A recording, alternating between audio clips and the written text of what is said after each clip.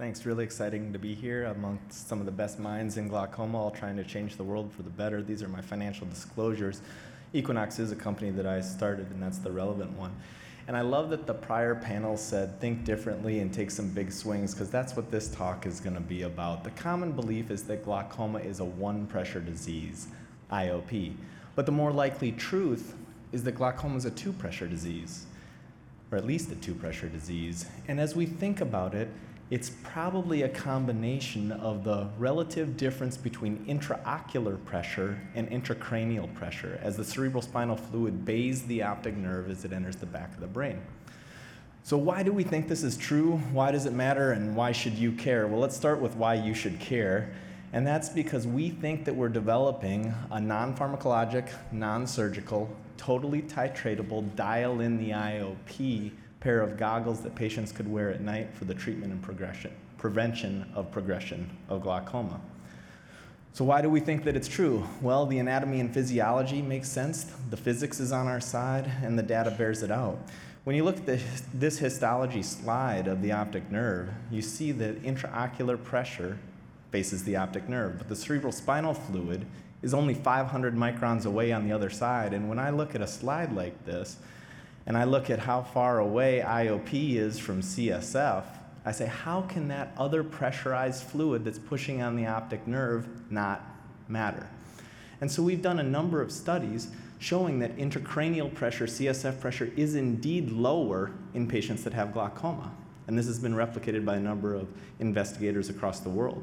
When you look at the lamina cribrosa, you see that in glaucoma over here on the right, the lamina cribrosa is bowed backwards and much thinner. That's almost certainly due to a force on one side of the lamina cribrosa that's higher than on the other side. So what I believe is true is that axonal transport is the ultimate cause of glaucoma.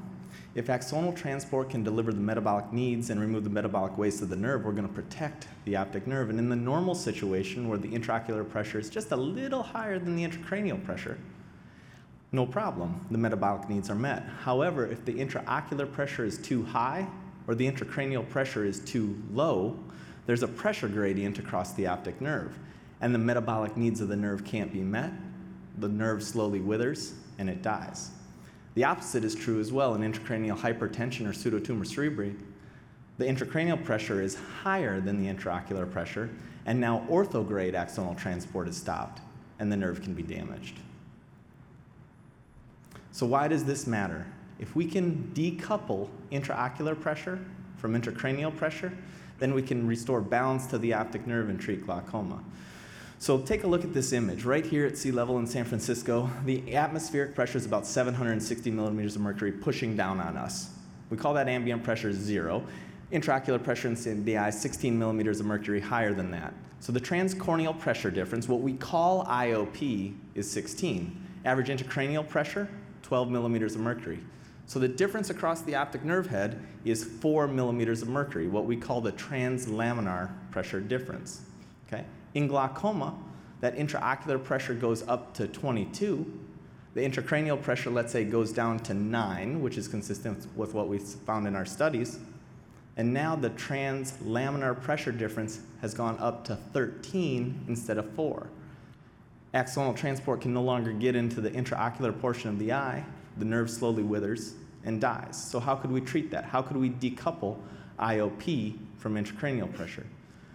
By putting a negative vacuum in front of the eye, we're releasing 10 millimeters of mercury of pressure from that 760 that's pushing down on our eye. That gets directly translated into the eye, taking that 22 millimeters of mercury to a 12, and we've restored a normal translaminar pressure difference. So we've done this in cadaver eyes in the late Doug Johnson and Mike Fauch's lab, where we've taken cadaver eyes in a perfusion model and apply a vacuum over the eye, and indeed the pressure goes down almost in lockstep when we apply that negative pressure. We apply a pressure of -10 and it goes down about -9. We left it there for 10 minutes. We apply another -10 of pressure. It goes down about another 9 millimeters of mercury, and when we release it, it returns to baseline. So if you didn't think that I was crazy yet, I'll prove it to you now. And that is that astronauts on the International Space Station are suffering the reverse of this.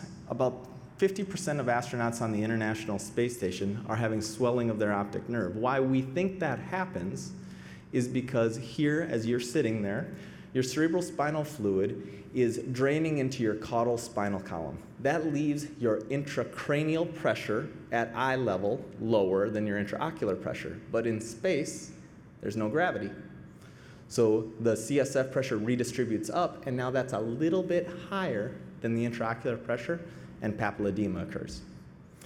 So in zero gravity, the normal situation is IOP doesn't really change at 16 millimeters of mercury, but the CSF pressure perhaps goes up to about 20. The pressure gradient is reversed. So treatment of this disease on the International Space Station would be the reverse and actually adding pressure to the eye to raise the intraocular pressure, to balance the intracranial pressure and restore homeostasis to the eye. Thanks so much for listening.